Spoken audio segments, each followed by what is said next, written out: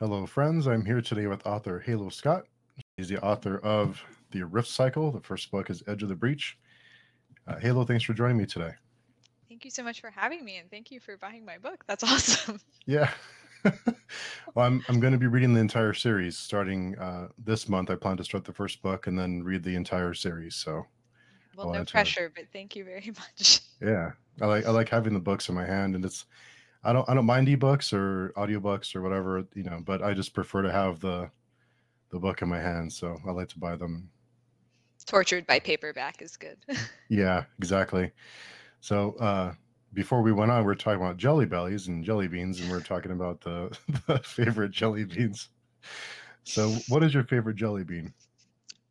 You know what? I'm going to go with popcorn. Hmm. I know, like a lot of people wonder why, but it's just, I don't know, it's been with me from the beginning. And that's my favorite one. I know. I was so sorry. I'm a few minutes late because I was eating jelly beans. Literally. It's a good excuse, though. So if you can, it could be anything to say. Oh, okay, that's understandable. Jelly beans. But yeah, the popcorn. It's amazing the flavors they get in these little jelly beans. You wouldn't imagine. I mean, who thinks of this? Who perfects flavors in jelly beans like that? It's amazing. A hero. That's Yeah. Whoever it is needs a Nobel Peace Prize or something. seriously, get on Yeah, that, someone. yeah. Not all the heroes wear capes, right? Yes, some make jelly beans. Yeah. I'm sorry, I completely derailed. No, what I Eat have trouble jelly with. beans. Yeah, eat jelly beans, and what I have trouble with is when there's so many great flavors and like you have a handful of them, and there's so many different flavors. It's like you can't just throw them all in your mouth because then they get mixed, and then it's like a weird mixture of all these different flavors. And you can't appreciate the individual flavors of each one. Do you eat them all at one time, or do you pick them out? It's actually so funny that you said that because that was literally what a friend told me the other day. They're like, "Oh, well, at least Jelly Bellies, you have to slow down and eat them." And I said, "No, I just, I just throw them all in, and then like you don't know, you get the different flavors as you're like engorging on them." So, I don't know. I'm chaos. I'm sorry. No, it's awesome. It's good stuff. Yeah, jelly beans are amazing. I know how they do what they do. It's wild. But I wanted to have you on to talk to you because I think you're and I always always kind of cringe when people say, "Oh, it's my favorite follow on Twitter or whatever." But you're my favorite account to follow because it's always hilarious. You always post hilarious stuff, and You're it far too always kind. yeah, it always cheers me up. Having a bad day at work and I see one of your messages like, "Oh, that's hilarious." Kind of There was one of my brightens my day. chaotic. Yeah, Well, thank you. That means a lot to me. yeah. But yeah, God, I now I should probably watch what I'm putting into the void. No, whatever it is, it's working. And what I was curious about is after I saw, I started looking into your books and I read the reviews and I've listened to a few interviews you've done and read a couple of them, and the response has been interesting from the books because from I usually see you posting hilarious stuff, and the response from the books is like, wow, that's really violent, or that's really dark and disturbing, which I love. I love those kind of books. So, what am I in for now that I'm going to be starting the series? What am I in for? It's so funny because that's probably the question I get asked the most is why so dark? And I'm like, well, why so happy? Like, why joy? But yeah, I don't realize how dark it is. I have on my website a content warning. There's abuse, a lot of murder, a lot of mental illness struggles in it, a lot of grief, but also poop jokes, because you got to balance out the darkness. So, like, and that is so funny. That offends some people. I'm like, okay, so you're totally fine with like people exploding, but then once you get to the toilet, you're like, that is the line, and we do not go past that line. But yeah, so basically, like anything, everything's in them, really. Every jelly beans aren't though, surprisingly. I don't think actually. So, what is your reaction when someone like me is like, "I'm going to go read your books"? Do you kind of like, oh, kind of like, what is your reaction when people read the books and they have that response? I usually say good luck. I'm sorry. I'm seriously, I'm very, very humbled by anyone who wants to read my book and dive into the horrid recesses of my brain. It's an amazing thing, because writing is such a solitary activity. And then when people are like, "Oh, I'm reading your mind," basically, it's Yeah. still to me such a wonderful. I think it's one of the best parts of being a writer, for Mm. someone else, or for someone to say, "Oh, I relate to this character," or "Oh, I'm reading your book and I really like this scene." It's so weird because I think I still think it's all in my head, and then when I realize it's not. It's really really cool. Yeah, it must be really strange as an author to spend so much time on a book and then you release it and it kind of goes into the void and you can't see people's reactions as they're reading it or as they're experiencing it. There must be a strange feeling of just, and then plus you have to wait for them to read the book to get their response, to get their reviews and what they thought of it. What is that like? Is it like a vulnerable feeling, or what does that feel like as an author? Yeah, I mean, it kind of feels like you're naked in freezing weather in the middle of a highway, um, because just like I don't know, it's a wonderful feeling, I will say. But it's also just yeah, I mean, you don't want people to feel like you don't want friends to feel like they have to say they like it, even if they don't. So then there's that vulnerability. There's the vulnerability of people reading it who are like nice people, and you're going to traumatize them. At least for my books. But yeah, I mean, I think it helps to kind of bond people together because I've met a lot of other people who like the really dark and messed up stuff I do, so it's been good in that way. But yeah, it's always still weird, like it's Edge of the Breach was I think 2 years ago published, and it's a strange feeling, honestly. But it's so cool at the same time. I don't know if that makes sense. Yeah, it's vulnerable, Yeah. but I think I've had a lot more positive experiences out of that vulnerability than negative experiences. Hmm. Well, that's good. Yeah, it must be really strange to just wait. That waiting must be torture, to wait for people to have a reaction for it. It's Mhm. really strange. Have you ever had like a friend or family member read the book and give you strange looks after, like, "Oh, I didn't know that was in your brain"? Um, so a lot of my family, either don't read or they don't read really dark stuff. Like there are a bunch of readers, but they don't read that dark, and then there's some other people that will like watch dark TV but not kind of read that. So I haven't really had anyone super like in my real life read it. So I guess it's been good to kind of separate those worlds. But it is strange to kind of have like a friend come up to you and be like, "Oh, I really like this thing." You forget you put it in the book, and it's like a really intimate scene or something. You're like, "Oh God, I forgot I did that." And yeah, it's an awkward moment, but it's Yeah. good too because it's reading. I don't know, readers. Yeah, exactly. Yeah, it's good that people are reading. And when you started the series, did you always plan on it being a four-part series? I think so. Originally, it was going to be a book for every season, but Hmm. then I can't follow rules, so I quickly kind of divulged from that. I always knew it was going to be 4 books, though, and then I realized that, like, the first book I thought was going to span a lot more time, and I thought a lot more time was going to be spent when they were older, and it ended up being more of kind of a saga through their lives. So I guess the organization of those years changed throughout the books, if that makes sense. But yeah, it was always going to be 4 books. Just what Hmm. was in those 4 books changed. What was your inspiration for the series? What kind of inspired you to write this story? Oh God, Kiter came to me first, and I like at the time there were a lot of like bad boys in books and bad boys in movies, and I was like, that's great, but what happens if you make that bad boy like a horrible boy, and like if you really push the boundary? Because it was all like, oh, there's such a bad boy doing graffiti, and I'm like, what if they like kill a bunch of people? Like, how much would you forgive?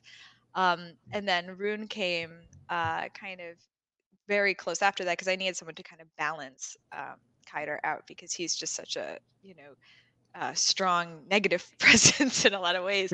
I needed a strong positive presence. So I wanted someone who was dealing with a lot of grief, but found kind of the light to push through that. And I kind of thought about how they'd intertwine. And then the world came. There was a lot of influence from like Red Rising, the book series. Hmm. I've heard it referred to as like Star Wars on crack. Um, stuff like, that kind of categorical fantasy, It's like Star Wars if it was rated like NC 17. Yeah. That's hilarious. That's great. That's a good blurb for the book. Star Wars on crack. Yeah, I that's could great. only get George Lucas to read Yeah, that would, yeah, George Lucas blurb on your book would be great. Yeah, And I can dream. yeah, Jelly Belly would sponsor me before that. yeah, there's a little Jelly Belly logo on the book. Hey, I'll Uh, do it. yeah. And what is your creative process when you're writing? um, Chaos. I work full time, so I can't really set a schedule so much. I do try to at least work during like my lunch break, and like little pockets throughout the day. But I guess on a whole, like I like to brainstorm a bunch and get a bunch of information together and kind of have just a lot of different elements. Like I need to know the characters and their conflicts and the world and its conflicts. And then plot kind of not takes a back seat, but I'm like, yeah, whatever. I'll like blow stuff up along the way. And that's kind of how it kind of evolves. So like I tried to outline. I'm trying to get better at kind of structuring it out, but I don't want to. I feel sometimes if I over outline, then I don't feel like I want to write. Like a lot of the times I like, oh, I murdered someone I didn't expect to, a character. But You should and specify. then should specify for my jelly bean Yeah. sponsorship. But yeah, so yeah, I would say I kind of get all these ingredients. I get a lot of conflicts. I try to get a lot of the motivations, and I need to know, like I knew the end of the series before I started writing. I didn't know how I was going to get there, and it changed along the way and a lot of the details changed, but I knew what was going to happen in those final pages, and I think that helped me that even if I take a different path, it's always like there's a direction because I didn't used to do that, and then like I never ended up getting anywhere because I was just wandering kind of through the forest and doing and killing a bunch of people but for no point. The murder has to serve a point. Yeah. Has to move the plot along somehow. Yeah, exactly. Yeah. And what makes a good story in your mind? What makes a story worth telling? That's a good question. And I'm not equipped to answer it. I think that story is subjective. And I think what makes a good story is that it relates to someone who needs that story when they Hmm. read that story. So, because like I've read a bunch of like, and this is nothing against Nicholas Sparks, but it's not my style, but it's my friend's like favorite author. So, like for me, I would look at his books and not necessarily think it's a good story, but for her, she reads them and they resonate to her, whereas I read stuff that's like, full of murder. It resonates with me. But I think it's a good story is something that brings out the author's intended emotional response in the author's intended audience, if that makes sense. Kind of hard to Yeah. measure, but Yeah, it does. if you And find readers, then I think you've done your job. yeah. And what inspires you? um, God, life in general, I've always loved sci-fi and fantasy. Um, I would say, like, growing up, Ray Bradbury, Star Wars were huge Hmm. inspirations for me. Um, but I think also just like shared human experience, shared human struggle. We all go through grief. Many of us deal with at least mental health, if not mental illness. Um, we all like to eat. I mean, that's like a common thread throughout the books too.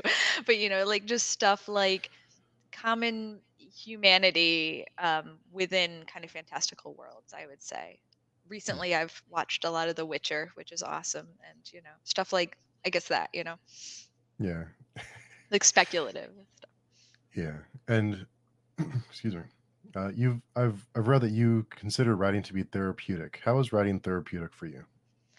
I think I tend to, well, I used to at least try to keep a lot of things kind of buried and not realize that I was burying them. And I kind of had trained myself so well to bury them that I didn't even realize I was burying certain like subconscious things I need to work through. And I think writing is a great way for me to kind of project onto characters without realizing it until you've written the scene. So it helps kind of deal with, things like these big things like grief, and how do you, there's no right way to process grief. There's no right way to kind of process mental illness and to live with it and to put it into these characters and be able to kind of play within your world. I think it's helped me learn a lot about myself, learn a lot of ways that work and don't work for me. And just for me, it's been the best way to kind of make sense of the world and make sense of myself. Hmm. It always surprises me whenever I talk to horror authors or people who write really dark and disturbing books, and they're the most pleasant people to be. It's strange that they write all these really dark and It's a disturbing, and mask. yeah, it's like what happens there. It's always so strange to me that you find that connection there. It's so maybe there's you're onto something there about it being therapeutic. I think the work itself is so dark that I get it all out. Well, hopefully. I Yeah, mean, unless I hopefully. just turn into a raving just jerk. But yeah, after you write a lot of murder scenes, it's therapeutic. Yeah. Everyone should do it. Everyone should write murder scenes. And how do you make these deaths impactful? How do you make them, instead of it just being gratuitous and just murder for murder's sake? How do you make them meaningful, and how do you make them impactful for the reader? Oh God, you have such great questions. I mean, I will say there is some just gratuitous murder because I just feel like it. But that gratuitous murder is just like I'm not gonna give away anything, but like Kaido just gets fed up and he's like, whatever, just die, and like that serves to show that he just values human life, unless it's someone that he cares about, so little. But usually I try to either have the murder advance the character who is murdering them, like if it impacts them, or to show the reader that it doesn't impact them or impacts them in a Mm. different way. Um, to get rid of some characters that you're you're bored with, but, honestly, at some point that you're like, you're just annoying, go away. But yeah, no, usually it's to try to for character development for someone or someone else's, like sometimes it's Rune's reaction to what Kaider is doing. That shows you also how different they are. Because I think sometimes, especially me, I can get into Kaider's point of view and I'm like, oh yeah, all this makes sense. Just kill everyone. And then taking a step outside of his point of view and going into Rune's point of view and being like, oh my God, we can't do this. Yeah, But yeah, and then like I said, just culling the annoying characters. But that's, yeah. It's a good way to get rid of characters that you're fed up with, I guess. I'm like, I'm done writing you. Go Yeah, away. just kill them off in a really spectacular fashion, and get rid You'll of them that serve the way. plot, but no one really cares. So Yeah, gotta get rid of them. And what made you decide to write a book? I mean, what made you decide to take that step of I'm going to write this book, I'm going to publish it, and I'm going to follow through with this? What made you decide to do that?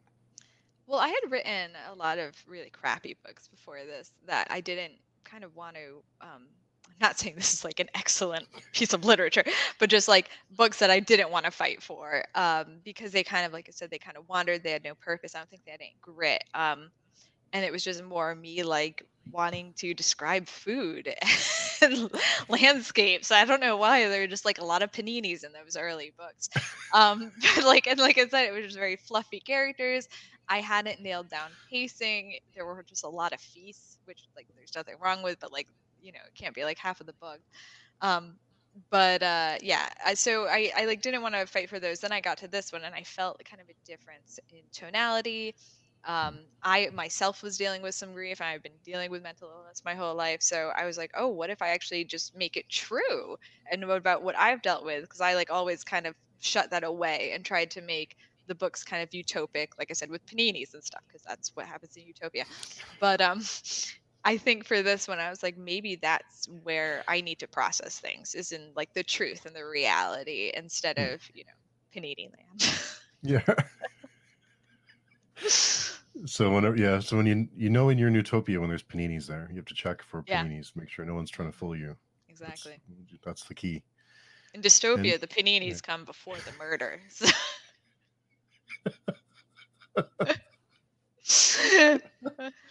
That's the foreshadowing. You're like, oh, yeah, it's pesto. It ain't gonna be good. this is gonna be bad pretty soon. What surprised you most about getting your work published? About getting your books published? What's been the most surprising thing for you? people want to read them, probably. Hmm. Really? Um, well, it just like I didn't realize how dark they were. I didn't realize how weird they were because I think like everyone else sees this line, like there's apparently a line you're not supposed to cross, and I just am like, woo, look at this open field. Um, and so like I didn't realize until like the initial reactions how dark it was. I was like, oh, no one's gonna want to read them. But like I think that's been the most wonderful and surprising aspect is that people have related to some of the characters or came forward and be like, oh, I also was struggling with grief and I saw myself in this or in mental Hmm. illness or in this. So that's been absolutely wonderful and very, very humbling in that way. But yeah, no, like I said, it's very, very niche and very, so it's just wonderful. Anyone who wants to read them, honestly. Yeah. Well, when I read the synopsis, I'm like, yeah, sign me up. I'm all in. Thank you. I'm all in. I And appreciate you yeah, very much. yeah. Yeah, I've been, it's, as readers, as we do reviews and stuff. It's hard to keep up sometimes, but it's been on my schedule, so it's time. There's no rush. My TBR So is like Mount Everest at this point. So yeah, it's ridiculous. It's easy to get behind, but since I've been sick, I've been flying through books since that's all I have the energy to do. So I've been reading a lot of books, buy some which jelly is nice. beans too. That gives you energy. Yeah, jelly beans and books. What more do you need? It's a well And balanced life. well-balanced diet too. Jelly Yeah. beans, yeah. They have different flavors. You get your vegetables. You get veggies, you get fruit, all the major food. I'm sure there's some kind of meat flavored jelly bean somewhere. Probably, yeah. Yeah, like cheeseburger. Isn't there a cheeseburger jelly bean? There might be. I mean, I eat them so quickly, honestly. I don't like pause to consider what I'm doing. Just inhale them. But yeah.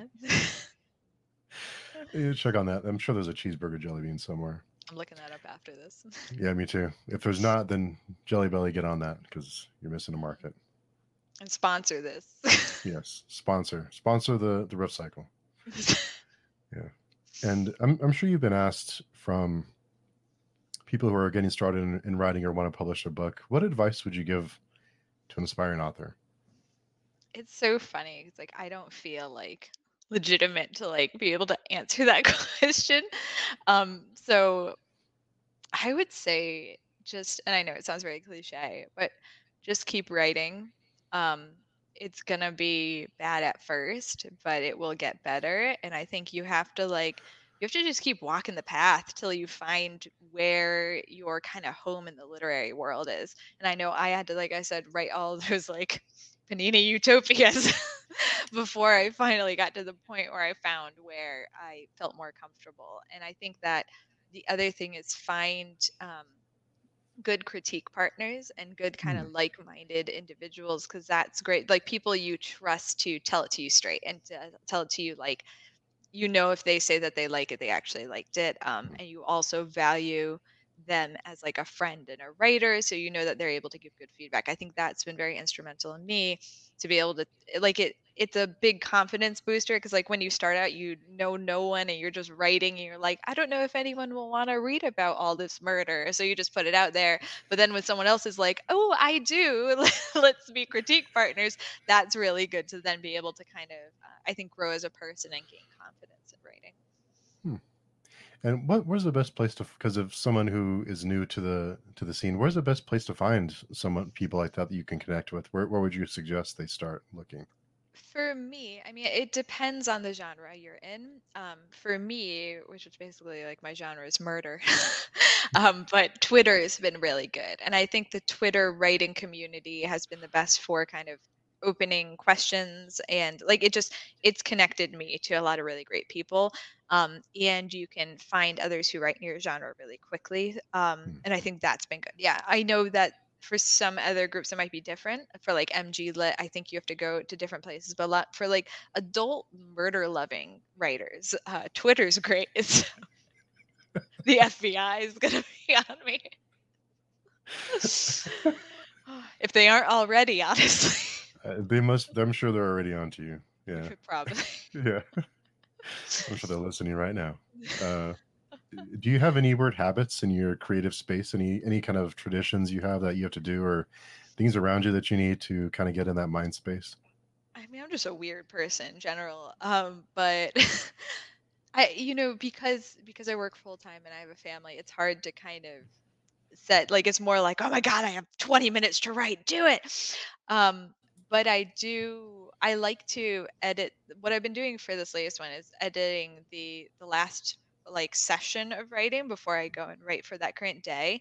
And I think Hmm. that helps me ease into, so instead of like freaking out and looking at a blank page and having like the existential crisis of like I can't do this, it kind of, you see what you've done and you edit it, and then you kind of gain confidence to keep on going with it. So I think Hmm. that's been good for me, and that's something that I'm like editing as I go a bit, and getting back into the swing of things. Also have a weird plastic pig that I like near me, but I don't really know if that's helped or not. But I'm not going to move it at this point. So. Yeah.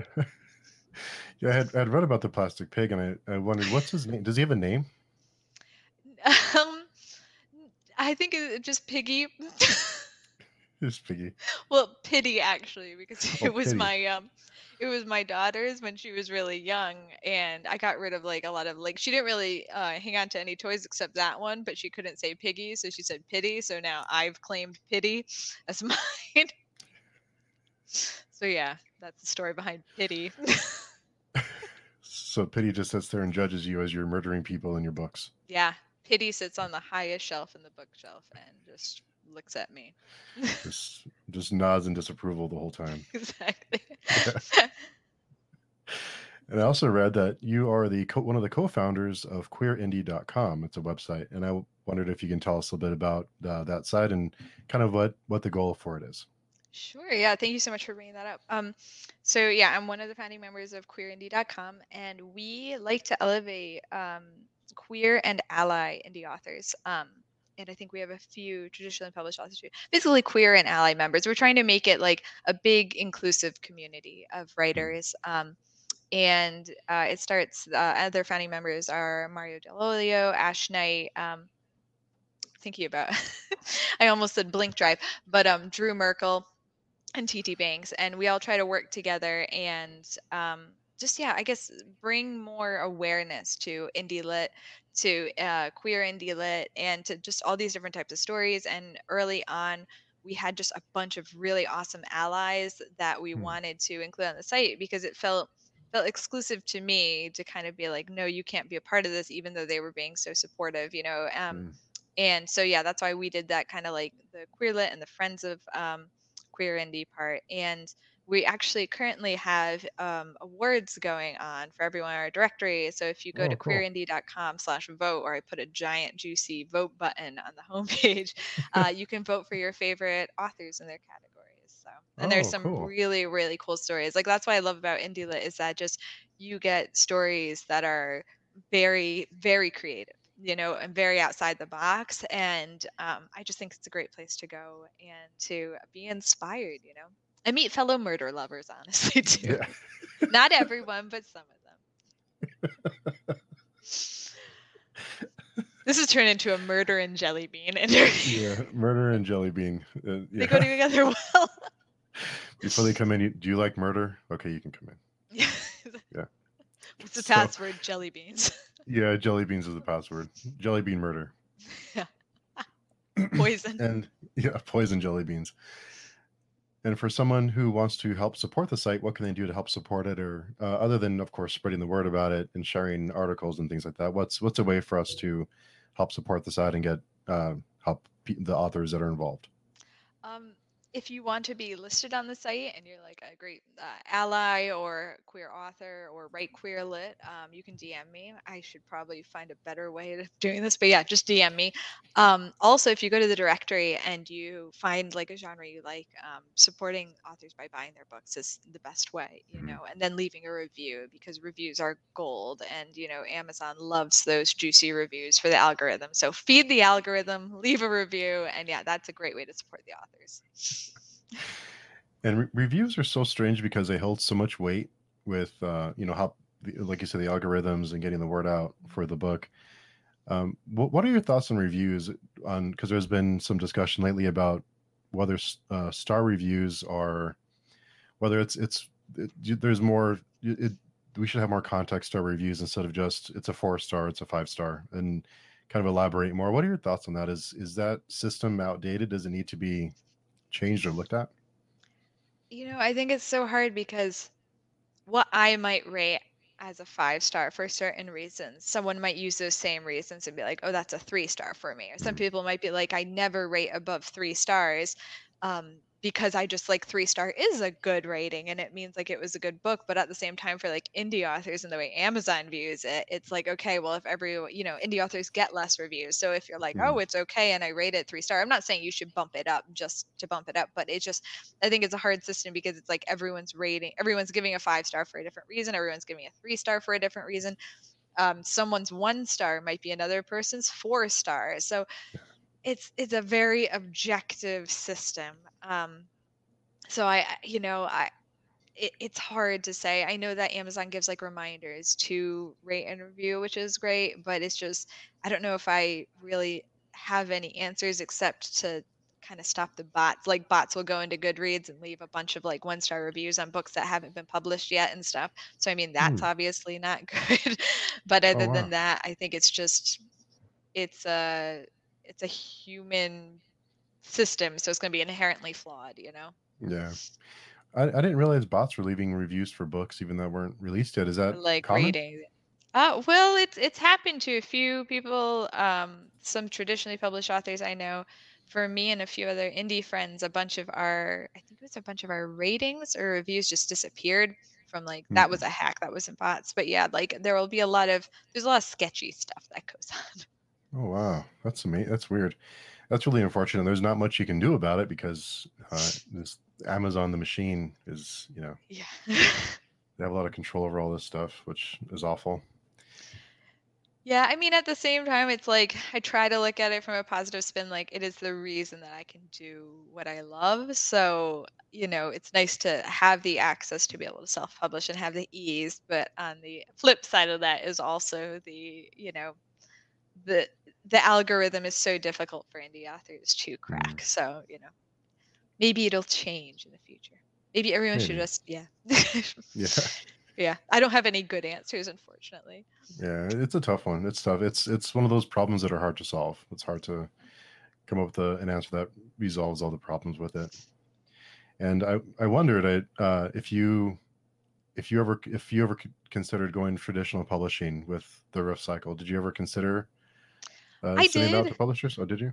I queried. I got all rejections, but it was one of the ones I wanted to fight for, and I think it was good. I'd like to try traditional publishing one day. I don't know if I'm a fit or not, but I like writing, so I think I'll just keep on writing, and if I'm able to break in, I am. If I'm not, I'm not. Yeah. Thankfully, yeah. So I guess that's my spiel. Yeah.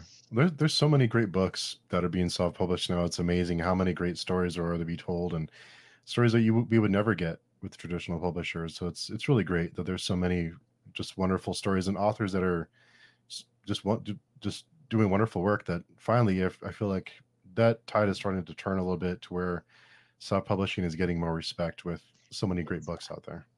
And I think it's gaining respect. Like I've seen recently on some really big like booktube channels, them starting to recommend self-published books or books that were like originally self-published. So that is nice too. I guess it's always hard to know what's subjective and what's objective, like catching the market, writing to market. And I know my stuff is very odd, so it's hard to fit, but I just try to get better as a writer, because there's always room to grow.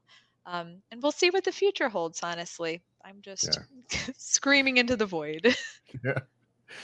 And in reading more about your bio, I saw that you have I think you mentioned it as you have a lot of skills, but you're master of none. I forget the exact phrase, but you're basically like a Swiss Army knife. You've done a lot of different things in your life. You had a lot of different professions, I and I like could the relate to Swiss that. Army knife. That Yeah, that's better than jack of all trades, jack master of of all none. trades, master of none. That's what it was. 'Cause I've been told that in my life for when I've gone tried to change fields, and people told me that like, oh, you do a lot of things, but you're really master of nothing. So I can relate to that. We're Renaissance souls.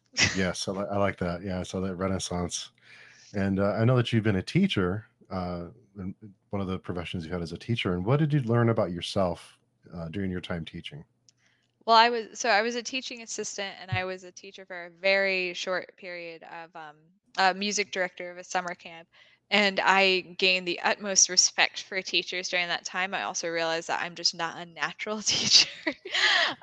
Like I said, I loved being a student, but it is like I said, I praise be to all teachers. Like having to manage that amount of kids and to kind of deal with the individual needs of the kids along with the group needs of the kids, it was just yeah, I think I learned patience. um, and I learned that sometimes you just need to have a dance party and call it a day. Yeah. Those were my two takeaways. Probably why I'm not cut out to be a teacher. But I have a lot of great teacher friends, and honestly, like I have the most, like I said, the most respect for them. It's an amazing, very difficult profession, and the people who do it well, it's wonderful. Yeah. Oh, it's 9 a.m. Dance party. Let's call it a day. Yeah. Yeah, I'm like, That it's would be 9 a.m. Let's go home, kids. yeah. You learned this is music-ish. Yeah, this is music related. It's fine. It's fine. It's funny you say that in high school I had this math class when the teacher would hand out crossword puzzles for us in math class for some reason. So yeah, he wasn't really That would teaching be me what too I would funny. do. Yeah, like okay, crossword puzzles, sure. I'm done teaching here, kids. Yeah, here's a crossword puzzle. Just be Here's quiet. and some jelly Okay. beans. Keep to yourselves for the next 5 hours. Just be quiet and do your crossword puzzles. Eat your jelly beans and leave me alone. I'm all on board with that. And I know that you majored in music. Is that correct? In school? Yeah. For my undergrad, I majored in music. And I actually think that that taught me a lot about like Hmm. handling rejection because like, and like I had Oh. some wonderful, wonderful professors, but a lot of like where I went to school, music, it was very kind of conservatory focused. So it's always like Hmm. you're not good enough and you'll never be good enough. So like Wow. every day it was very tough. There were juries for even though I wasn't a performance major, we had to perform, and it was just like, um, you know, be like performing the piano and performing something incredibly difficult for a bunch of people, and then just getting no response or getting very clinical notes because like that's what they needed to do. So like they were doing it the right way, but it was very, I think it was a very character building experience to be able to just Hmm. take rejection or to take critical. Kind of feedback, you know? So like for me in a way, it's like I feel like if I don't get rejection once a day, it's weird for me. I'm like, I like seek it out now. Someone tell me I'm not good enough. Yeah. So yeah. Be a music major, you'll learn how to take rejection really well. Yeah.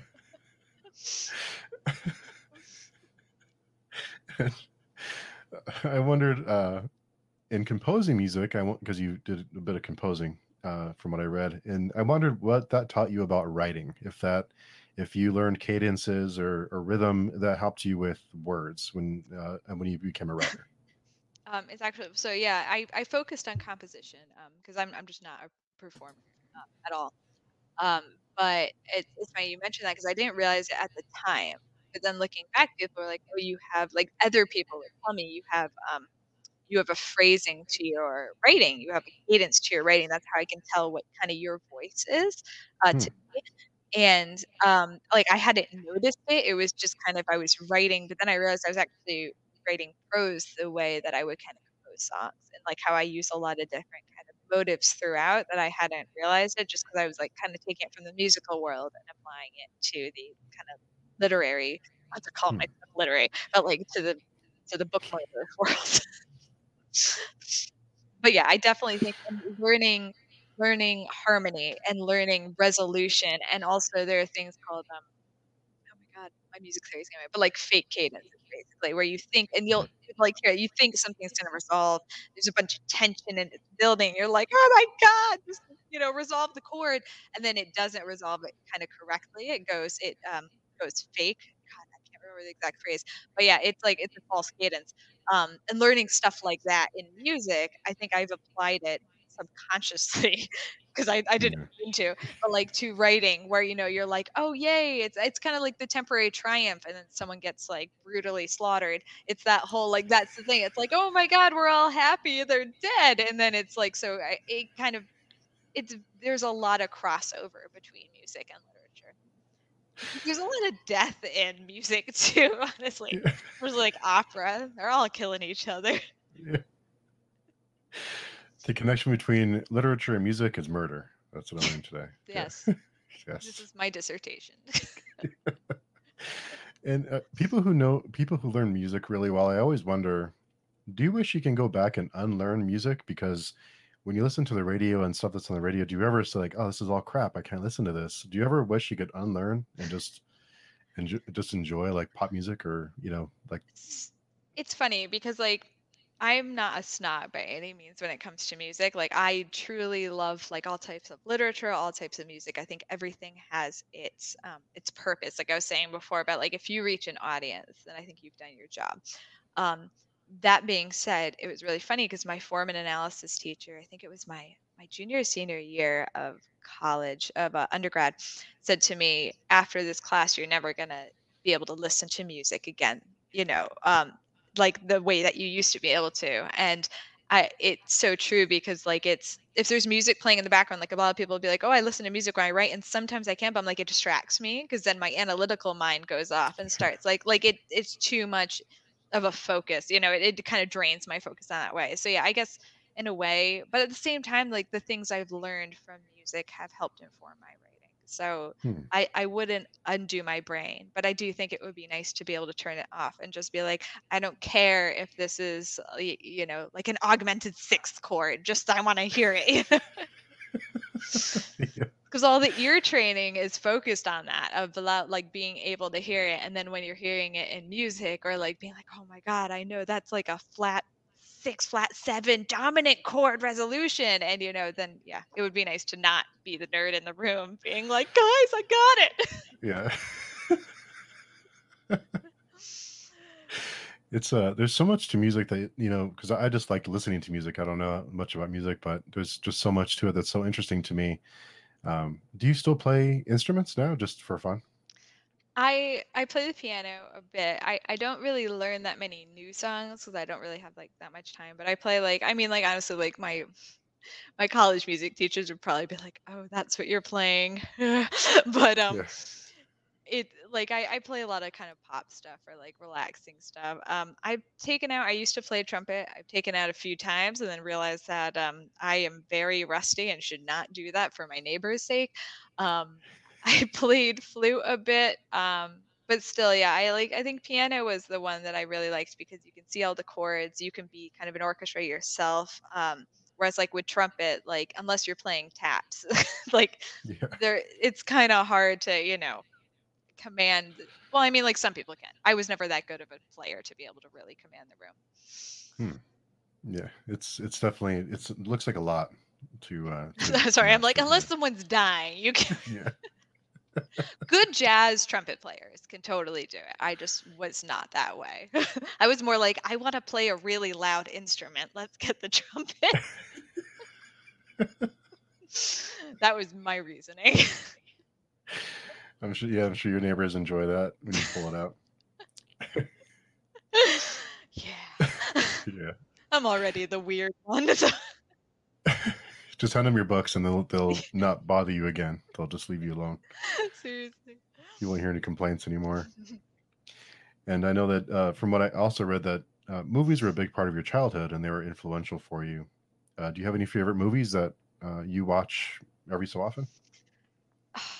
It's hard to say favorite movies because like I'm a very transient person. Like I change a lot, so it'll like my favorite will change day to day. I will say Star Wars was very instrumental to me, and I would watch those movies over and over and over and over again. Um, so I would say like I don't know if they're my favorites, but they meant the most to me, if that makes sense. They've been like Hmm. I had started watching them when I was really young and I kept watching them. So I think just they were very formative. Um I watched Tenet recently and that was Hmm. totally like a mind warp. I loved it. I was just like the whole movie was like, I don't know what's going on, but it's cool. And then you get to the end, you're like, oh my God, I gotta watch it again, and I still don't know what's going on. But so yeah, I would say that's like a recent favorite movie that I've watched. I know for like TV, Battlestar Galactica, I would say I Mm, can say that is my favorite television series because it's got the humanity aspect, it's got the cool gadgets, it's got the fighters, it's got the murder, it's got the stuff blows up, you know. But I love that whole like since Cylons robots looks exactly like humans, it's like, well, where's the line? And because I'm just someone mm. who doesn't see lines, Yeah. apparently, I love that series. So yeah, I would say that Star Wars and Battlestar Galactica and Star Trek too. But Star Trek is just a bit too not happy for me, but like No, I no. love it dearly too. But you know, it's all about like goodness, and I think it's good for me to watch to be like, okay, let's not go down the dark path. Don't be a Sith Lord today. Yeah. Star Trek needs more murder. All right for Yeah. you. Who do you want to kill off? Yeah. So speaking of movies, and I know we're past the holidays, but there's an important question I wanted to ask you, which is Die Hard a Christmas movie? Yes, Hmm. 100%. Yes. It's definitely a Christmas movie. Oh my God, I love Die Hard. It's like Die Hard and Love Actually. I know they're completely like different, but those are like the movies I watch every Christmas. They're amazing. You know, you watch like everyone being happy, and you watch everyone just like being, I don't know. There's also like a catharsis to just being like, you know, you're in Christmas, you're like, oh, did I get all the packages from everyone? And then you watch a movie where everyone's like, just, you know what, let's just blow stuff up. I'm like, yeah, that's totally my energy. Like I'm done with the the cards and the wrapping. Because I have a bunch of people who have birthdays around that time too, so it's like added like stuff, which is great. I'm not saying it's not, but you know, Die Hard is nice to watch too. Then Okay. I'm like, oh God, why did you have to be born in the winter too? Yeah. That must really be unfortunate for people who are born because their birthdays always are so close to Christmas. So it must be kind of a bummer for them, especially people who are born on Christmas. That must really it's kind of a Well, drag. my sister was born the 23rd, so it's Mm. always that it's like her birthday, then Christmas Eve, and half of our family is like this big Italian family, so it's like it's a big thing, and then Christmas. And when we were really little, just by Christmas Day, she was like done, you know. So it's definitely you have to, you know, you have to be ready for it. Yeah. It's a lot. Excuse me. For um, what books do you enjoy reading? I try to read a little bit of everything. I've been getting into more kind of thrillers lately, and Hmm. since I've started kind of connecting with other indie authors, I've started reading more romance, which originally Hmm. I wasn't so much into, but I really like queer romance. Um, I don't know. I really try to read a bit of everything. I think my home, like my comfy home, is in kind of dark speculative fiction. So that can be like sci-fi, fantasy, horror, or like thriller with like a weird edge. Not saying speculative is weird, but you know, like with just a kind of a different edge. So like anything in that category. But yeah, no, like I've read thinking about stuff I've read recently. I've read an MG. I've read kind of more straight sci-fi. I've read uh romance, historical fiction. So yeah, I think it's really good to read a lot of different genres because it'll help bring stuff into your own. Like when I only read sci-fi and fantasy, I was missing an element that some other genres would really capitalize Hmm. on. Or like romance deals so much with tropes and emotional arcs, and that's so great to learn because I like to add kind of romantic elements into the stories too and have people to root for. So that's been really good to kind of learn about from there. You know, it's almost like Hmm. I don't know, research really in a way. Hmm. But yeah, I would say Yeah. like dark speculative fiction is where I feel comfiest. Comfiest. Confused. Murder is where yeah. Murder. I like reading about murder. And what would be something your readers would be surprised to learn about you, I mean I other think than of murder? other than murder. Yeah. I mean I have this in my bio now, so it's not really a surprise, but I do like to stress bake muffins and cupcakes. I'm not really good at it, so it's more like I'm fed up and just, you know, it's been like a day of like filing taxes or something and just, you know, make really crappy muffins. I don't know. I mean, I don't know if that would be surprising. Yeah, I mean, I think I'm pretty just I think people think I'm strange and chaotic and weird, and that just, I mean, I try to be authentic online. Like, probably my Yeah. Twitter persona isn't really a persona. I'm just that weird and chaotic. So yeah, I don't know if anything would surprise them.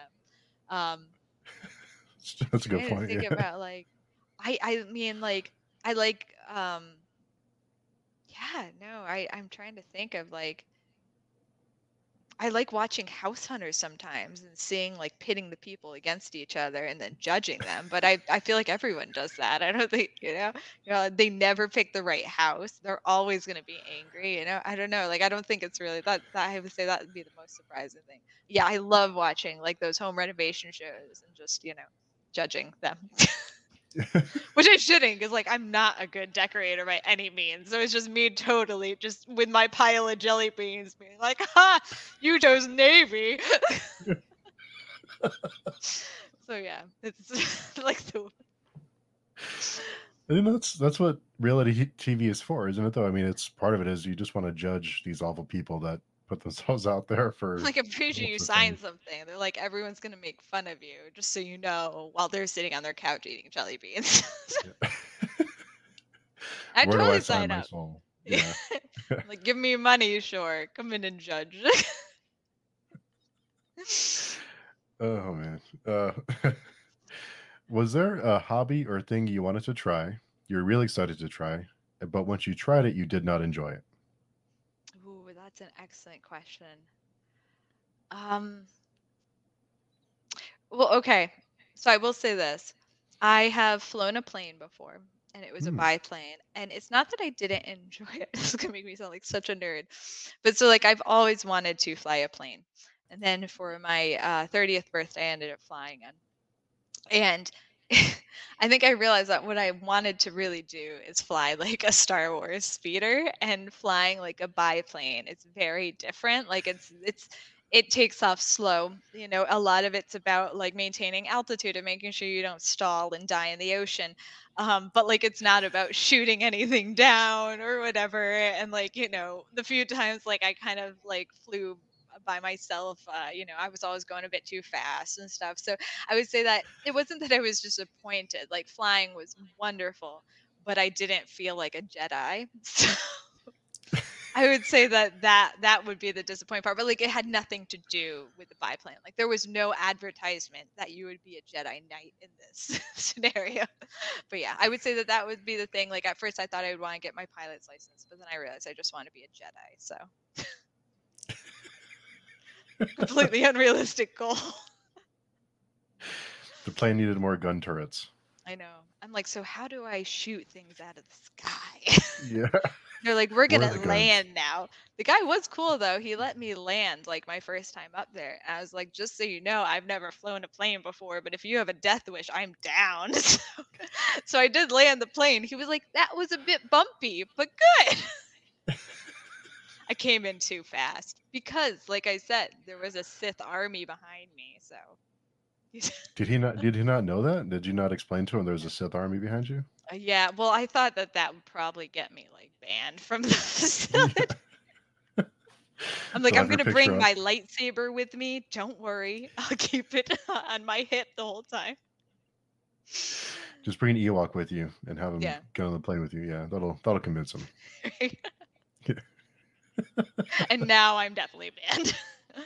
Yeah, it was a very great experience, I will say. It's just that I had unrealistic expectations, and I am not a Jedi. That's really why. Which, like I said, there was no advertisement. That was like, they're like, you are not Anakin Skywalker. Get out of here.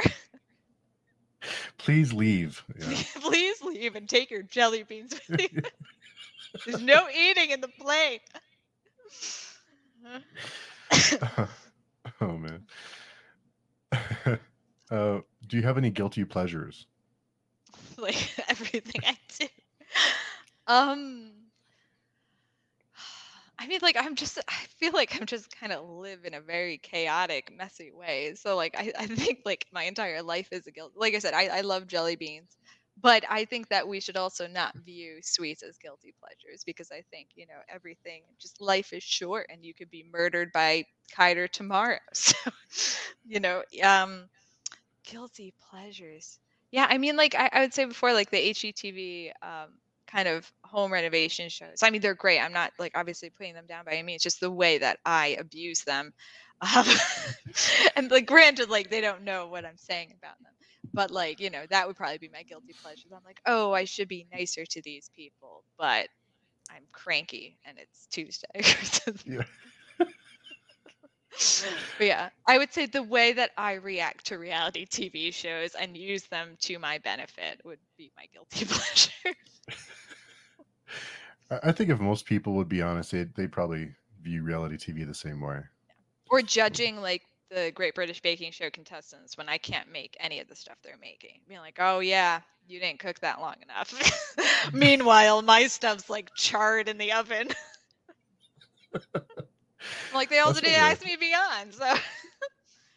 Even when you watch stuff like Chopped, like they give you like these 3 really or 4 oddball ingredients. You're like, I would make this, this, and this, and this person's a dummy because they didn't. And it's like, He's like, I wouldn't even know what to do with 10 minutes and 4 ingredients. I can't even make a bowl of cereal. So, I just but it's saute still it in fun. garlic.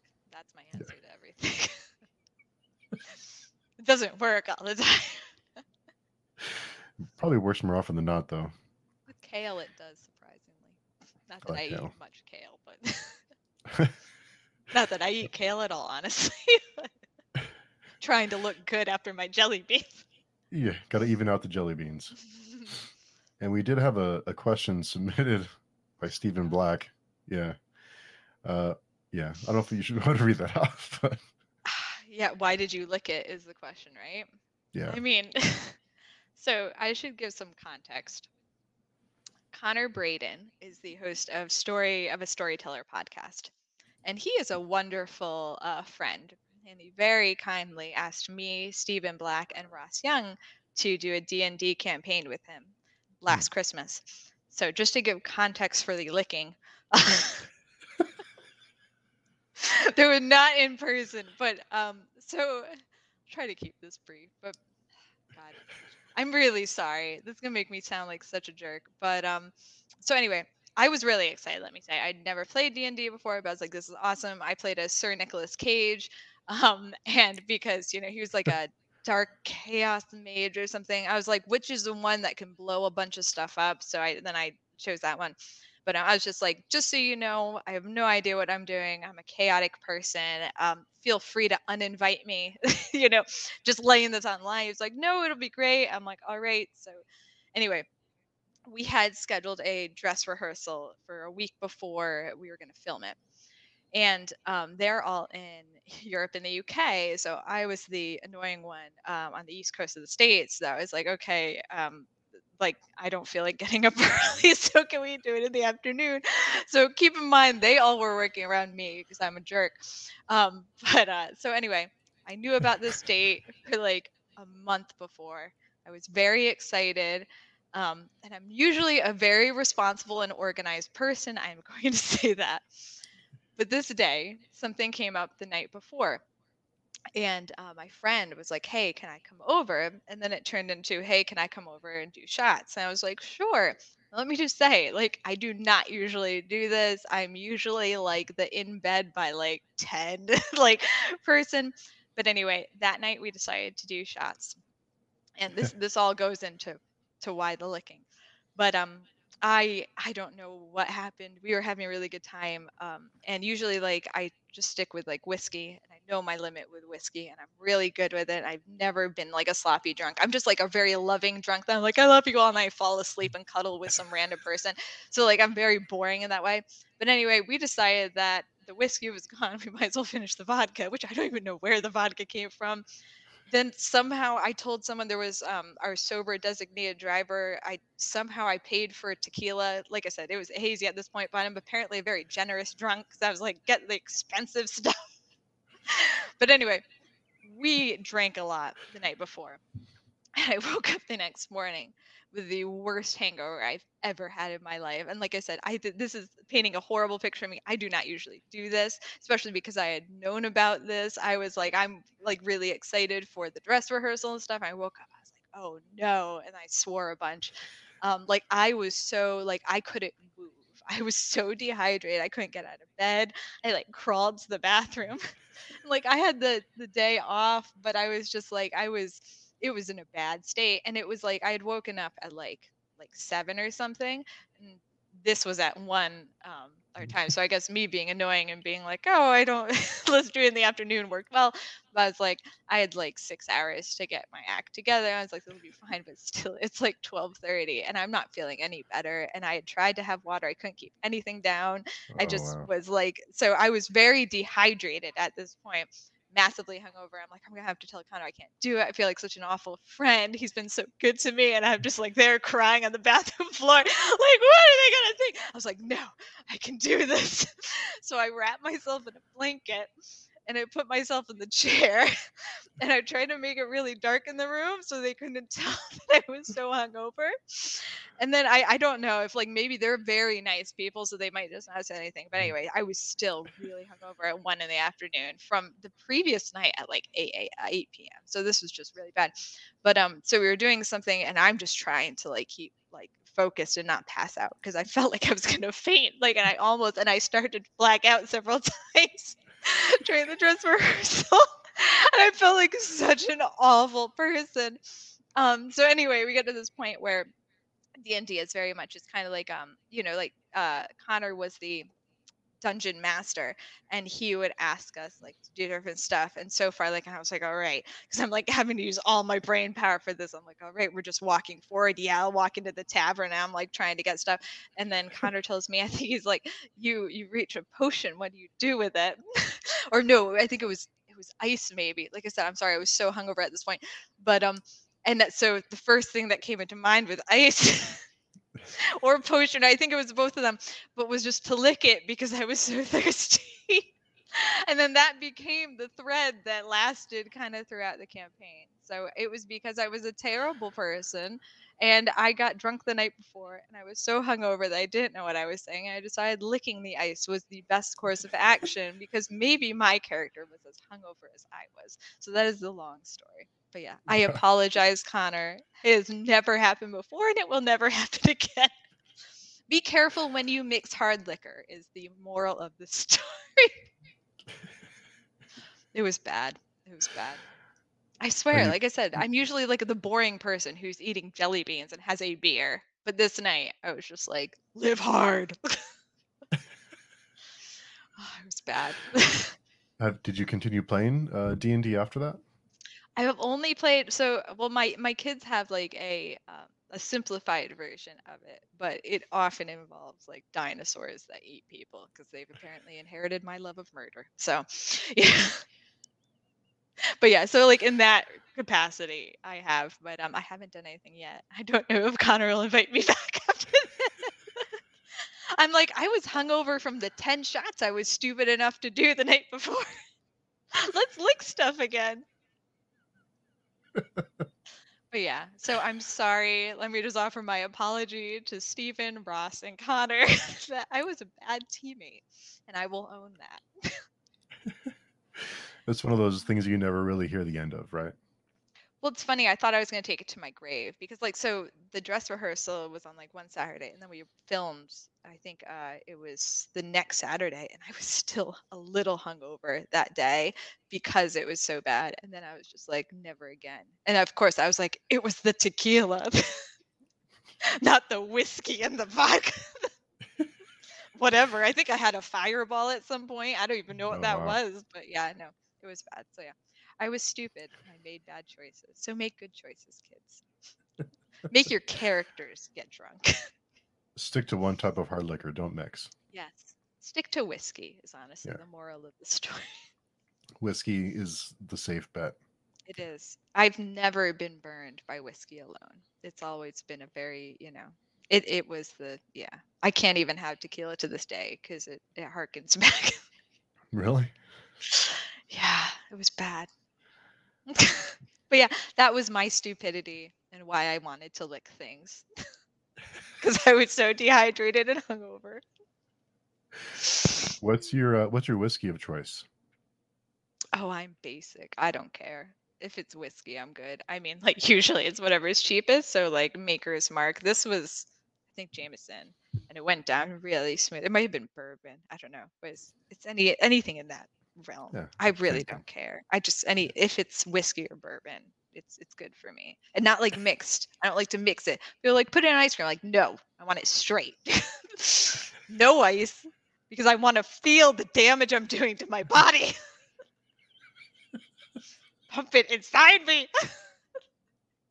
I want to suffer for this.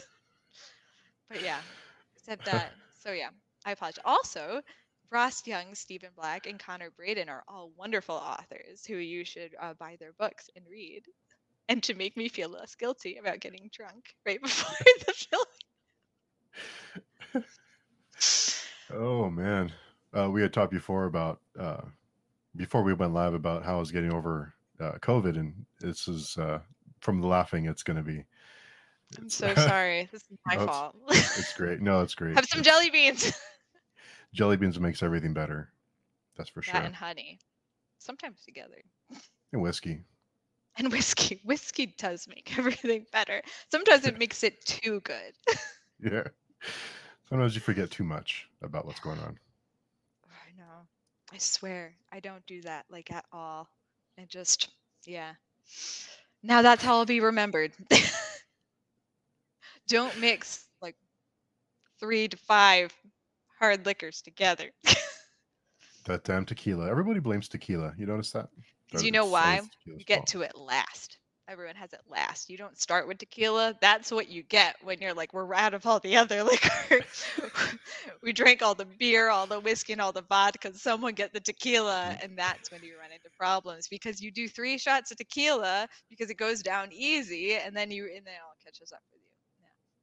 Yeah. Yeah, So moral of the story is, yeah, don't go out for extra liquor after you run out of the liquor in your house. Look at all this wisdom I'm dropping. Like I said, I'm usually like a beer a week, so it's not. Yeah, no one will believe me after this. No one believes you. No. No, like she's lying. Yeah. Maybe he'll give me cred. I'm like, so It'll when you get you read street those cred. drunk scenes, you know I lived it. I know what that's like to be drunk off tequila. Do they drink tequila in the books? They mostly have, I think it's just whiskey, really. Hmm. But like, yeah, I don't usually drink tequila. Some people like tequila, and that's good for them. But like for me, well, like I said, I mean, honestly, I didn't drink it in a good way. I think it's mixed with things a lot, like that and rum. Rum is really bad for me because like I will get drunk off of so little rum, and I'll decide it's a really good idea to like dance, and I can't dance to save my ass. So, like it's just like I don't know. It makes me want to do like stuff that I can't do. So yeah. Whiskey's good. It makes me sit down and fall asleep. That's all. Makes me sit down, be boring, and keep on telling some random stranger I love them, and then I just end up going to sleep. Like that's all I do. I'm like the most boring drunk on whiskey. But yeah. Oh, maybe a whiskey will sponsor me too. Jelly beans and whiskey. That I could do that. Maker's Mark and Jelly Bellies. What? Yeah. I mean, right? You never leave the house again. Seriously. Yeah. Get it delivered to your doorstep, and why do I need to go outside? I have whiskey and jelly beans. Yeah, the jelly beans will help you get more buzzed. And sorry, this is really making me sound like I drink all the time. Yeah. I've done some stuff, kids. Yeah, I've done things. I have regrets. So I do have 3 questions that I try and ask every guest. So the 3 questions. The first one is, if the zombie apocalypse happened today, what would be your weapon of choice? You know what? Honestly, I would be killed first in a zombie apocalypse. So I'm not even gonna try to fight because I'm like, you know what? It's just not even worth it. I'd probably get my whiskey, sit on the couch, and be like, why expel the energy? Like it's not gonna end well, and it's just gonna do we really want to live in that world? So yeah, I know it's not like the best option. Or I'd like steal a biplane and just try to flee, like go to an island that they were on. That's a bit, yeah, let's go with that one. I would steal someone's plane that I can't really fly and try to figure out how to get in the air. And yeah, I would flee for an island. Hmm. Or I would drink whiskey on my couch and just say whatever and turn on like Netflix and binge a series because I'm like, this is probably the last we're gonna be able to do this. So, I think the worst. No machete, no guns, just whiskey Whiskey or a and plane. Netflix. Yeah. Hmm. Then you could really be a Jedi. You feel more like a Jedi that way too. Exactly. With the whiskey Yeah. and Netflix, or with the plane. The plane. There's enough whiskey. You feel like a Jedi too. I mean, there are a lot of Jedi we don't know about. There could have been that like whiskey drunk Jedi that like I'd relate to. They're like, he never really did anything in the series, but it's there. He became a Jedi and just got drunk on whiskey all day long. What happened to them?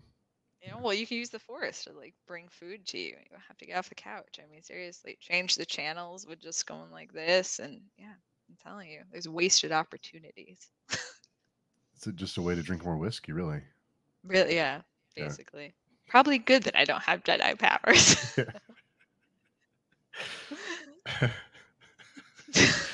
Oh, okay. So I'm so sorry. no, it's great. And the second question is, what was your first job? I was gonna say first legal job, and I realized that sounded weird. Well, I babysat like when I was like 13, but I don't think that really counts. And it was like for a little, like just a few people, mostly like family. I was a church organist actually, starting when I was 15. But that was like only once a week. And then I was an usher, excuse me, at a theater, starting because I couldn't start like like I don't know, you can do church work earlier because like I don't know, it's a church so they can get around loopholes, and I wanted to make money. But yeah, I don't know. So like my first official job was as an usher, but I was also a church organist under the radar, not under the. But like, you know what I mean? Like you're not officially supposed to work until you're 16, at least in the state I'm in. So yeah, but I got around that by ambitious. Yeah. But yeah, I would say usher would be my like first official job that was like more of a schedule. But church organist was like the one before that.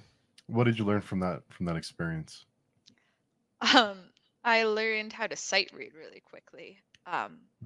Because I had to like learn hymns every week, and going to high school at the same time. From that, I had to do that. With the usher experience, I met a lot of really interesting people. I learned that you do have to remind people they can't have sex in the mezzanine multiple times. Wow. So yeah, and I was like, and it was also a small theater, like I don't know, maybe 300 seats max. So like that was something that I don't know why that stands out. It's advocate for yourself, but sometimes it's good to suck up to the boss too. I guess. Make friends with the person who runs the candy shop, because then they'll sneak you jelly. Do you see how like this started really young? I literally worked at the theater because I was like, ooh, there's candy. And they'll pay me for just standing there and watching the show. But yeah, yeah, I would say I don't know if there are any real like life-shattering things I learned then. But yeah, I met a lot of really nice people at the church job. A lot of them were it's kind of, I think it was congregational maybe, but like it was a lot of mixed kind of faith, and it was cool to see people come together and just kind of be more spiritual. So yeah, I would say be nice to each other, be kind, and you might get jelly beans out of it. What more motivation do you need? Get jelly beans. I didn't mean to hijack this with jelly beans, but it's just no, it can be hijacked by anything. It's jelly beans. I mean, right. Who can and whiskey. Yeah. And whiskey and jelly beans. So the last question I have for you is if roles were reversed, was there a question that you would have asked that I did not ask? To myself or to you? To you. To me. Um, why did you stupidly get drunk right before the dress rehearsal? I think you honestly, you asked all brilliant questions. Yeah. Hmm. No, I don't have anything more I would add. I mean, probably would just be something chaotic and completely irrelevant, so, as is evident. I try and expand on my set of try and get new questions, and if there's something I missed, then I try to kind of expand my repertoire of questions. So Well, I now always you like to can ask. ask, have you ever gotten wicked drunk right before feelings? That is going to have some interesting answers for sure. Well, Yeah. maybe people make me feel better because I felt awful like that morning. I was like, oh my God, I'm a horrible person and I'm going to do this. But yeah, maybe everyone maybe everyone was hungover and they were just all hiding it. I don't think so. I don't think you're alone. I think there's more people out there. They're living in shame, and now they can feel like they can come out and they can say, I too have gotten drunk before a rehearsal. I too have been a bad friend. I too drank tequila the night before. I am not alone. I too was burned by tequila. Yeah. There's a lot of people who just swear off tequila that I know that just hate tequila for whatever. It seems like it's to blame. Like, oh, it was the tequila? Like, why'd you do this terrible thing? Tequila. Oh, Like okay. it was the 5 shots of tequila. Yeah, like, oh, okay, you're excused. Okay, that's fine. Oh yeah. Well, it doesn't make you tired. I think that was the issue. Like tequila just doesn't make you tired. Well, at least in my experience. So it just encourages you to do dumb stuff. Where it's like whiskey, it's just I don't know. I know it's like the kind of like it's the mature drink. It was moving on to the vodka and the tequila that was not mature. Yeah. So if someone's looking to connect with you, where's the best place to find you? Send me jelly beans. No, but you can go to haloscott.com. You can go to my Twitter or my Instagram are both halo_Scott. I'm usually doing something dumb and stupid on there. So it's unfortunately easy to find me. I don't know if that's a good thing. But if there's a post about cheese, chocolate, or whiskey, it's usually because of me. So yeah. Or queerindy.com too. That's my more professional side.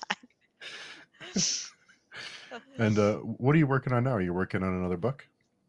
I am working on I have a novella out to some beta readers that I'm gonna self-publish. It's a bit different. It's not quite as dark. Well, I said it wasn't quite as dark, but I mean there's still I think I just inherently have darkness in me. So, it's not Sith Lord dark. It's like Jedi that's kind of debating, their self-worth dark. Um if that makes sense. It's not like Darth Vader dark. It's like Anakin Skywalker right before he murders all those kids dark. I guess that's still the anyway. But yeah, that's what I'm eventually gonna put in some avenue. I I have two things querying at the moment, both standalones. And if those end up coming back to me, I might self-publish those. Um, and then I am working on a work in progress that's been kind of happy and like uplifting lately. So I have to kind of Hmm. analyze myself and see what's going wrong. But yeah, oh yeah, and I was kind of working on a novella, but it got really incestuous, and apparently that's weird. So I don't know. It was just like literally, I was like, stop having sex with your sister. So yeah, I've abandoned that. Yeah, and I went to this uplifting one. So yeah, I'm kind of all over the place at the moment. But this work in progress I'm working on now, I plan for it to be a series. So I think it's good for me to like put a stake in a series because otherwise I start writing incestuous novellas and that just gets weird from there. So, no one wants to read that. I don't know. You might find a group of people out there who are into that kind of thing. Never know. Yeah, well, I mean, I've seen a lot of things. I don't know. It's like once I started writing it, it came like recommended to me because like someone's definitely stalking me. It was like in my Google suggestions that they were like, "Oh, I didn't like this series." I don't even know what it was, but it was like some review came up that was like, "I didn't like the series because there was incest." I was like, "Be open-minded." So yeah, but now I've abandoned that, at least for the interim. Unless incest becomes like vampires and like it's all glittery in the sun and incest is the next Twilight. You're a trendsetter for sure. Yeah, Yeah, that's going to be the right? next thing. Yeah. No one will see it coming. Oh, Oh man. Oh. sorry, I'm so chaotic. No, that's And great. this is me It's on like a chill day. I'm not drunk and I'm not hungover today. This is just me. I didn't lick anything today. that's early. You never know. There's True. there's tequila to be drank. Yeah. Unfortunately, there is still some left. But if anyone wants Just tequila, I have extra. So yeah. yeah. Anyway, Just waiting for a bad day. just waiting for me to make bad choices again. It's just looking at me from the corner I put it in. This corner of shame. In the corner of shame, just collecting dust, waiting for that right moment to jump out. I know, I'm like, I'm not going to drink you again, but I'm also not going to give you away. You can't tempt me. Yeah. Oh, yeah. And Pity the Pig is meanwhile just Pity's hanging out. drinking. Yeah, Pity's judging me because I haven't written today. And I thought I was, but you know what? I think we put so much pressure on ourselves to be productive. So today I was like, you know what? F it. I'm going to have some jelly beans and just go on YouTube and watch these. Like, have you ever seen the T-Rex versus like other army videos? No. No? Oh, completely random aside. If you search, oh God, what was it? Oh yeah. So T-Rex, this is really cool. T-Rex army versus chicken army. Oh no. My kids got me into this, and it's just literally you watch like I don't know, it's like 20 T-Rexes against like 20,000 chickens, and it's like 20 minutes long, and you watch the entire thing because you want to see who's gonna win. And it's just literally yeah. I won't give away the ending. Right? And there are all these other ones too, where it's like, you know, like there's one where it's like Jesus against a bunch of dinosaurs or stuff. So it's really it's very yeah. There's a wide range. But yeah, so anyway, that is my suggestion of where to go. Whiskey while you watch chickens and dinosaurs duke it out. Oh, can I give, because now that I've gotten completely off track, may I give a few shout outs to indie books I've read recently? Of course. If that works. Because I feel like I should, after being such a bad friend, after my drunk story, I've recently read Organic Emotions by Lali Love. And yeah, that's the poetry. So that's a poetry anthology. Letters from Italy from Dr. Mario Del Olio. It's a story about how his immigrant parents met and fell in love through letters and then moved from Italy to the United States.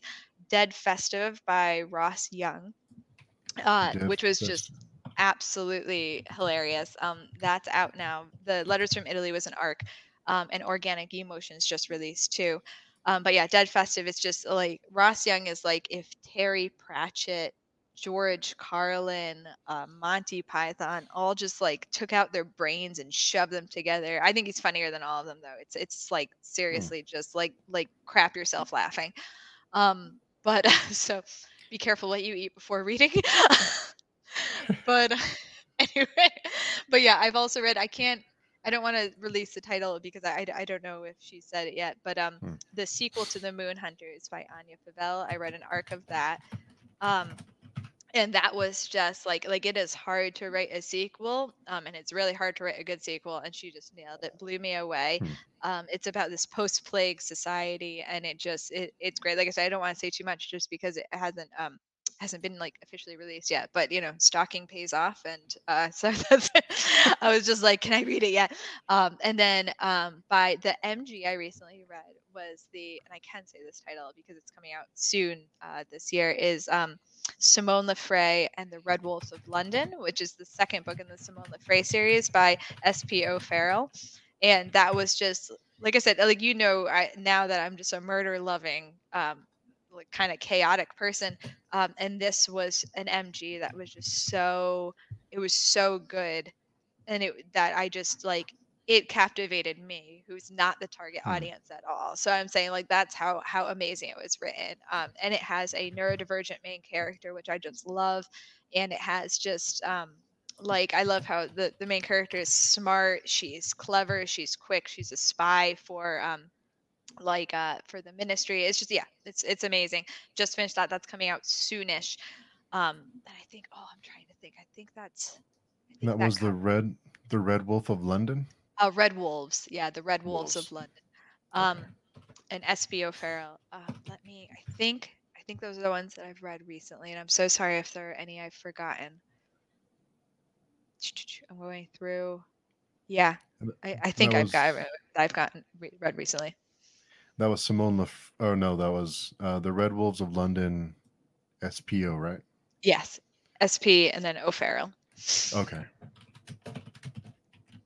But yeah, I those was are the indie trying books to. I've read recently. And if you go to my Goodreads, you'll see a lot more of the books I've read. But those are the ones I've read recently. They're all amazing. And yeah, go support some indie work because you'll find some awesome ideas. And there isn't Awesome. only murder in them too. So if you're not into murder, you can also find things you love too. So, but if Murder you opens are, doors. yeah, Murder but yeah, it's opens a great doors. range too. So Yeah, I'll be sure to add all the books. I found SP O'Farrell's page here. Want to be sure to add all those links in the description. That way people can oh, jump wonderful. and Thank grab you so them. much. Yeah. And feel free to Yeah, reach out back to me if I mumbled or anything. I can give you their links too. So yeah. Those are the ones that recently. was And there's cool. so many more that I've read too. So like I said, please I wish I could shout out everyone in the video, but go to queerindie.com/directory. There are a bunch of amazing indie authors there, or go to my Goodreads and stalk me there. There's a mix of indie and traditional books too. And yeah, so you can see, like I said, it tends dark, but it's not only dark. So Come for murder, get other things. exactly. Be Yeah, surprised. yeah. That sounds a little sketchy, but yeah. Well, I want to thank you so much. It's been an absolute blast. I haven't laughed this much in a long time. So thanks so much for coming by to chat with me. And I wanted to ask you if, when I'm done with the series, if you'd be willing to come back and chat about the entire series and answer all my questions, and I can pick your brain on why you enjoy murder so much. I would be absolutely thrilled. Thank you so much. This has been a blast. Yeah, and thank you for having me. It would be my honor. Thank you for listening to me ramble about jelly beans, planes, and whiskey, and murder, and murder. Don't forget murder. Yeah, Don't forget murder. murder. I always feel like I start and I'm like, I'm going to be professional this time. Yeah. And then I'm just like, that line, I never see it. So, Yeah, it's just an open field. Yeah. it is, right? The world is your oyster. Not oyster, Yes. that's close. Get your pearl. That came out wrong. Yeah.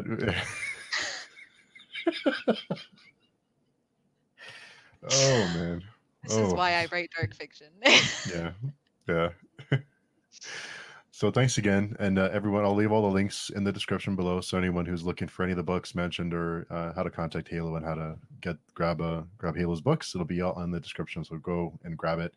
And anyone who wants to read with me, then let me know, and we'll read them together because I'm going to start this month. So. Do you want me to traumatize you too? I'm in the traumatized line. I'm just waiting. Thank you so much for everything. Seriously, this has been such a pleasure. Oh, awesome. Yeah. Thanks for coming by and thanks for taking the time. I know you're busy, so I appreciate you taking the time to come by and chat. Well, eating jelly beans right before this, but yeah, let's pretend I was busier. You're supposed to like keep it like, yes, I was very busy writing books. I'm very distinguished. I have not had a jelly bean today. Yeah. Very mysterious. I don't eat, I exist. Yeah, I just exist. Jelly beans are not on my plane. I'm above them. Or below them. Oh, thanks again so much for coming by, and looking forward to chatting with you about the Rift Cycle. Thank you so much. I hope you feel better too. Thank you so much. Yeah, I have cough drops, so hammering the cough drops. Got it. Thanks again. Thank you. Bye-bye.